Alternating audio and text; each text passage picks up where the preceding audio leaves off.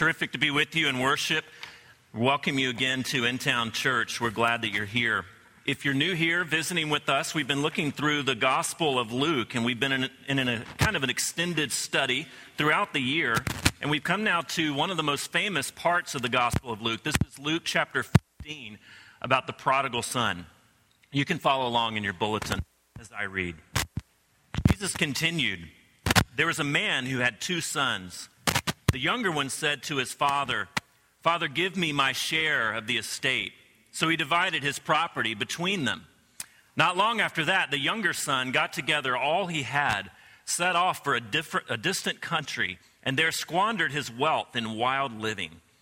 After he had spent everything, there was a severe famine in that whole country, and he began to be in need. So he went and hired himself out to a citizen of that country, who sent him to his fields to feed pigs. He longed to fill his stomach with the pods that the pigs were eating, but no one gave him anything. He came to his senses. He said, 'How many of my father's hired servants have food to spare? And here I am starving to death. I will set out and go back to my father and say to him, Father, I have sinned against heaven and against you. I am no longer worthy to be called your son. Make me like one of your hired servants.' So he got up and went to his father. But while he was still a long way off, his father saw him and was filled with compassion for him. He ran to his son, threw his arms around him, and kissed him. The son said to him, Father, I have sinned against heaven and against you. I am no longer worthy to be called your son. But the father said to his servants, Quick, bring the best robe and put it on him. Put a ring on his finger and sandals on his feet. Bring the fattened calf and kill it. Let's have a feast and celebrate. For this son of mine was dead and is alive again. He was lost and is found.' So they began to celebrate. Meanwhile, the older son was in the field. When he came near the house, he heard music and dancing. So he called one of the servants and asked him what was going on. 'Your brother has come,' he replied, 'and your father has killed the fattened calf because he has him back safe and sound.' The older brother became angry and refused to go in. So his father went out and pleaded with him. But he answered his father, 'Look, all these years I've been slaving for you and never disobeyed your orders. Yet you never gave me even a young goat so I could celebrate with my friends. But when this son of yours who has squandered your property with prostitutes come home, you kill the fattened calf for him.' 'My son,' the father said, 'you are always with me, and everything I have is yours. But we had to celebrate and be glad, because this brother of yours was dead and is alive again. He was lost and is found.'" This is the gospel of Jesus Christ. You've heard me quote many times Walker Percy from the pulpit. He's one of my favorite Southern authors, and he's very quotable. He was a medical doctor by profession, but early on in his career, he contracted tuberculosis and had to enter into a sanitarium for an extended convalescence. And during that time, he began to question some of the scientific thoughts that he had and that he had trusted in, some of his trust in technology, that he began to doubt that science and technology alone could solve what he called the human dilemma. So he began to dig and review deeper into his Christian faith and began to write books, both fiction and nonfiction. It turns out he was pretty good at it. One of the underlying themes in his work that comes out is the conviction that one of the fundamental experiences of the human life is a self-conscious awkwardness of somehow not fitting into the universe in some way.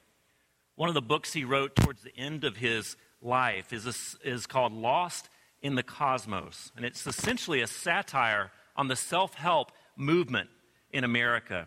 But even in its title, it's revealing Percy's assessment, his diagnosis of humanity, that the reason that we feel awkward, The reason that we oscillate back and forth between anxiety and arrogance, between boredom and obsession, is that we're lost. We're lost people, lost in the cosmos. In the very last section of this book, he imagines a spaceship that's gone out from the Earth, and it's gone 6 light years away to a neighboring planet that they suspect has life. And when they get there, they're orbiting the planet, and they begin to send these radio signals down to the planet, contacting this alien life form. And the aliens don't want them to land. They don't want them to bring this unknown problem to their planet. And so they begin to talk, and the humans are asking for permission to land. And the alien just keeps asking them for information, wanting information about humanity, about what they're all about what it might be, what might happen if they allow them to land.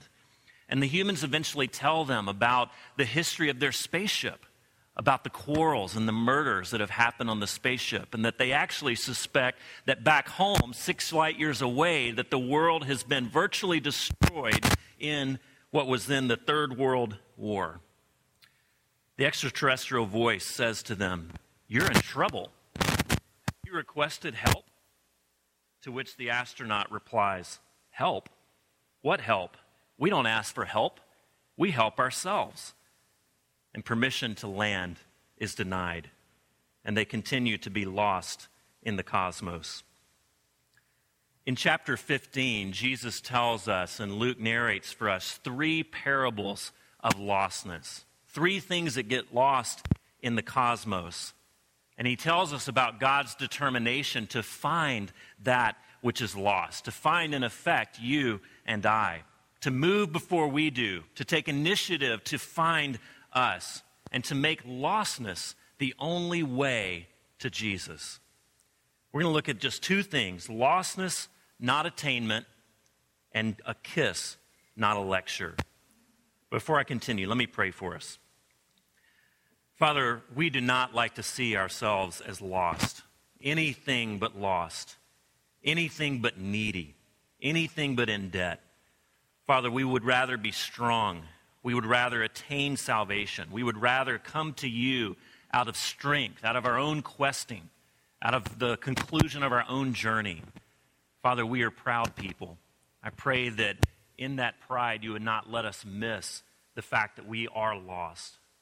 Let us not miss the only true pathway to you, and that is by being needy, by falling upon your mercy and grace and claiming it for all of our lostness. I pray that that would come through this morning. Would you meet us wherever we happen to be on the spiritual continuum? Would you speak to us? Would you step into our questions? Would you step into our questing? Would you let us see that we are lost and then be found in you? We pray in Jesus' name. Amen. Now, there's 3 parables of lostness in chapter 15. We only read one of which because it's quite a long passage, but they're very similar in structure. Something is lost, it's sought after, it's found, and then there's great rejoicing. In the one that we read, there's a son who's lost, but the first 2 have to do with a sheep and a coin. The first, the shepherd loses a sheep, loses one of his flock of 100. And his attitude is, well, who wouldn't go and look for the one? And we think, well, that's ludicrous. You're leaving the 99 there to die, to be taken off by wolves. But often shepherds worked in teams, and so it was possible that he left someone with the other 99. So they weren't in danger, but he was determined to find this one. Now, the sheep is found, and it's carried home by the shepherd on his shoulders, and then there's great rejoicing. That's the basic structure, the basic narrative of the first parable. The second is about a woman who loses a coin. And the numbers come down from 100 to 10, but the relative value goes up. It's the same type of structure. Something is lost, something is sought after, something is found, and then there's great rejoicing. Now, a couple of commonalities to these, obviously, is that the sheep and the coin can't find themselves. Or maybe a better way to say it is they don't even know that they're lost. They can't rescue themselves. A sheep in the wilderness is as good as lost. It's as good as dead. Even if you find the sheep, If you locate it, it won't follow you home as a shepherd. You have to actually put it on your back and carry it. A dog, if you lose it and then find it, it's going to wag its tail and run to you, and then it's going to follow you back to wherever home is. But a sheep won't do this. You have to carry it.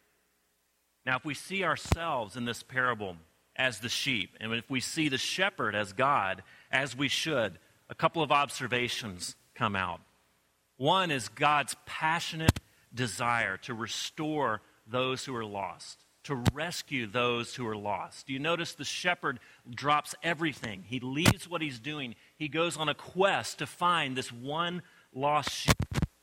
God is saying, I will passionately pursue you, even if you're lost. In fact, only if you're lost. Secondly, what commends us to God is not our goodness, not our morality, but it's our lostness.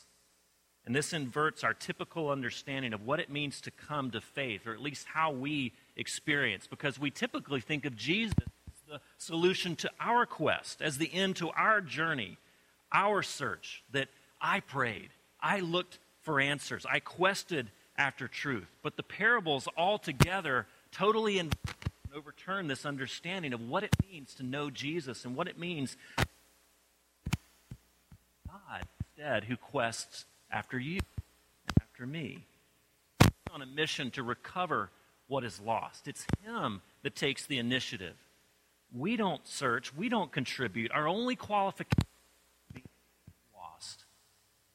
Now, I don't want to overstate this. We have a role to play in seeking for truth, in looking for answers, but at the end of the day, it is God who seeks us out.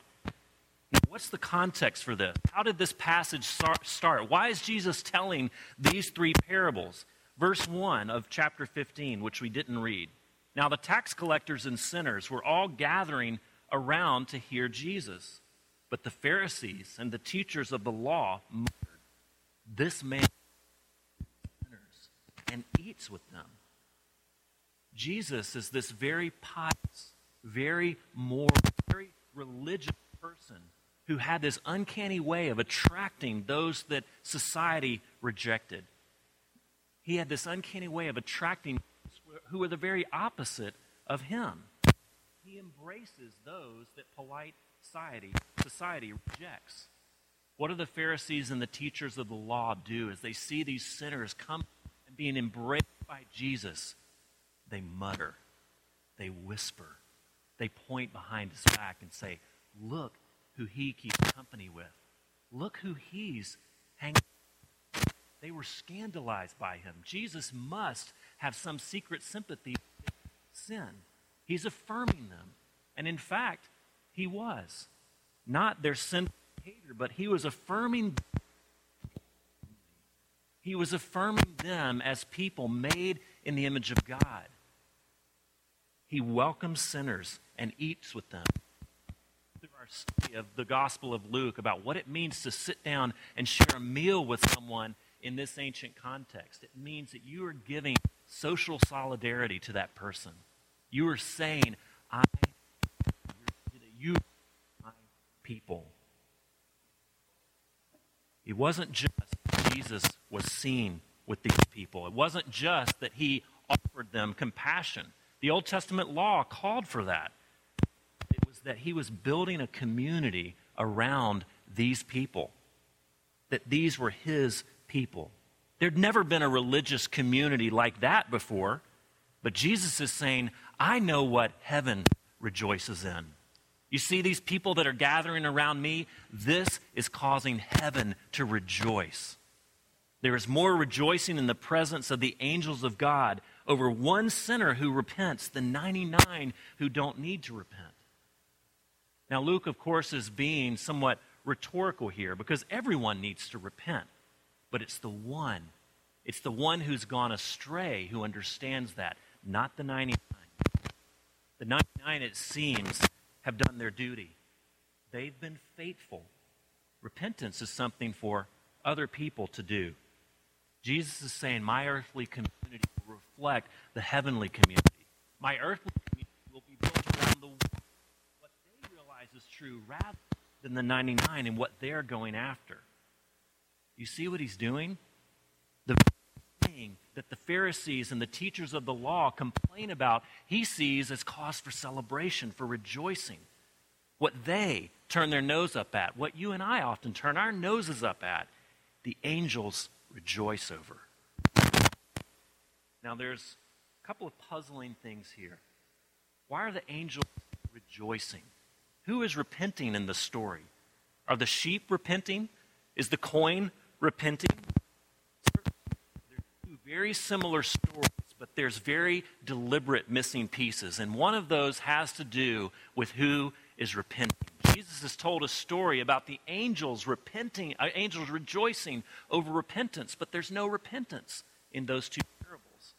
We have to get to the third in order to see. We have to see a kiss, not a lecture.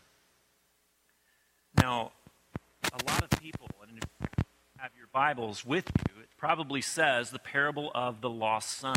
And most focus normally is given to the prodigal son, the one who runs away. And appropriately so, there's some great beauty in that. It's about his repentance and the Father's forgiveness. But if you look at the text, it doesn't end there. About half of the text is about the older son. In fact, the story is about two sons who were both alienated from the Father, who were both assaulting the unity of the family, who were both lost. Jesus wants us to compare, contrast them. Now, the younger son is lost. He's spiritually lost. And that's very easy to see. Him shaming his family, shaming his father, ruining the unity of his family, sleeping with prostitutes, spending his inheritance. And we say, yes, there's a sinner. That's who Jesus wants to go after. That's someone who's spiritually lost. And you're not wrong. The first son has blown it all. He's forfeited his fortune. And he heads home to ask forgiveness. And he's prepared this speech. The speech is that I am a sinner. I have sinned against heaven and against you, and no longer worthy to be called your son. Make me like my servant. Now, we don't know how much of this reflects his actual heart of repentance, or he just knows how to play on the Father's heart. He knows that the Father's not going to make him scrape excrement out of the horse stables. He knows perhaps that his Father's going to restore him. We don't know. Or maybe this does reflect true repentance. He sees himself as a sinner before God as well as his Father. It's hard to tell which one. But he never really gets to finish the speech. He gives the speech, but in the midst of it, his Father runs to him. Runs out as if he's been waiting daily for his son to return back. And now he finally sees him coming over the horizon, and he runs and embraces him and throws a robe around him. And he throws a party for his lost son. That's the story of the prodigal son. And then we get the story of the response of the older brother. And it's frankly much more interesting and much more complex. The older brother is in the shadows, looking on. He hears what's happening, and he just sits and mutters. He whispers to himself, and he talks to others about how ridiculous this is that his father would forgive. He's muttering. He's bitter. He's envious. And he's angry. And he says, I'm not going to this party. I'm not going in to this party. It's wrong. Instead of I have sinned against heaven and against you from the younger brother, he says, look, all these years, Father, I have been slaving for you. I've never disobeyed your orders.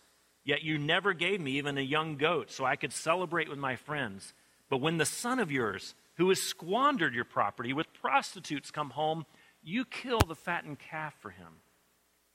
He hates his brother's sin. He hates the fact that the inheritance. But what he hates much more is his father's forgiveness. What he hates much more is the father's generosity towards his younger brother. It's lenient. It's permissive. How will his younger brother ever learn not to do this again? How will he ever learn his lesson if you're lenient and permissive and indulgent towards him? He needs discipline. It's a stern lecture, not an indulgent kiss. He says, I have been slaving for you for years. And that reflects what his real motivation is. All of his work, all of his goodness, all of his keeping up the family image and doing for his father what his father expects hasn't been an act of love. It's been an act of duty. It's been an act of service in order to gain his father's acceptance. I've been slaving for you for years. But the irony here that Luke brings out is that the younger brother says, I'll do anything to return to you. I was your son, but I'll be your slave. The older brother says, I've been your slave all along. And look where it's gotten me. It's a stunning reversal that we see over and over in Luke. The lost son deserves nothing but slavery and is restored to full sonship, while the older son reveals that he's been a slave all along. That's his identity. I've been a slave to goodness. I've been a slave to my own hatred of your benevolence. He's been a slave to the hatred of his father's charity. Over and over in Luke, whenever we see someone repenting, whenever we see someone understanding what Jesus is really all about, there's someone standing nearby that hates it.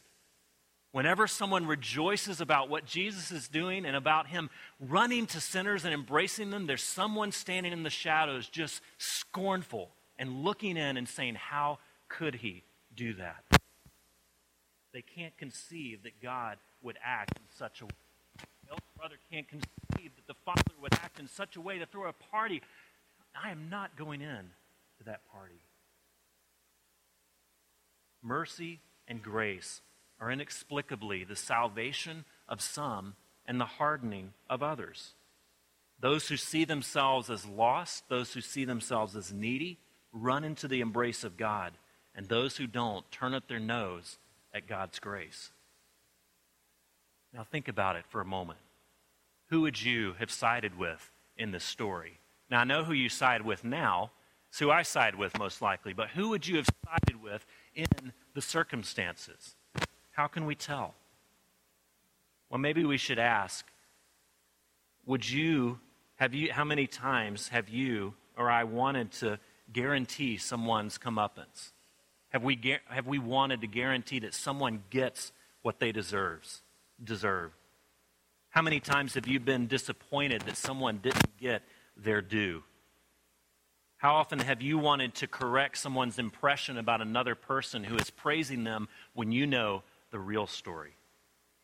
How many times has someone else's success made you boil inside? How often have you gone towards harshness and sternness in order to correct someone's behavior rather than graciousness and mercy? Do you identify with the overly indulgent father or the son who stayed at home and was hardworking and was diligent and thought he deserved the world? When the prodigal son left, the elder brother stayed. He kept working. He was faithful. He did his duty. He could be out partying like his brother. He could be living it up. Instead, he's at home slaving away. Woe is me. Don't you know he cannot wait until the brother gets home and gets his due? Don't you know that he realizes that if the father receives him back at all, it's going to be in the stables. It's going to be as a servant. He's going to get a stern lecture. He's going to get his punishment. He's going to be disciplined. And the elder brother, don't you know, just cannot wait until that moment. He'll finally get to say, I told you so, to both the brother and the father. And the father will finally turn to him and say, I'm so glad that I can depend on you. I'm so glad that I have one son who stands firm. I'm so proud of you, elder brother, because you stayed by my side while my other son has run off and spent his inheritance. Don't you know he's waiting here? I'm so glad I can count on you. And how many of us are waiting for that very thing? How many of us are waiting for that from a colleague, from someone in another pew here? How many of us are waiting for that from a parent? How many of us are waiting for that from God himself? I'm so glad I can count on you, and therefore I love you. But wonder of wonders, the father doesn't give the younger son a lecture, but a kiss. He doesn't respond with justice, but with mercy. Accept back, he embraces him and throws a party for him. The elder brother has every reason to be indignant, to be enraged of the father. Foolish. Since he's already given the younger son his inheritance, what the father is spending by giving up this fatted calf and the robe and the ring and throwing the party, he's doing it with the elder brother's inheritance. He's wasting the elder brother's money. He has every reason to be indignant towards this. It seems the father cares nothing about him. It seems the father cares nothing about his own inheritance, about his retirement, about being safe. The father doesn't know how to hold on to things. Only let them go.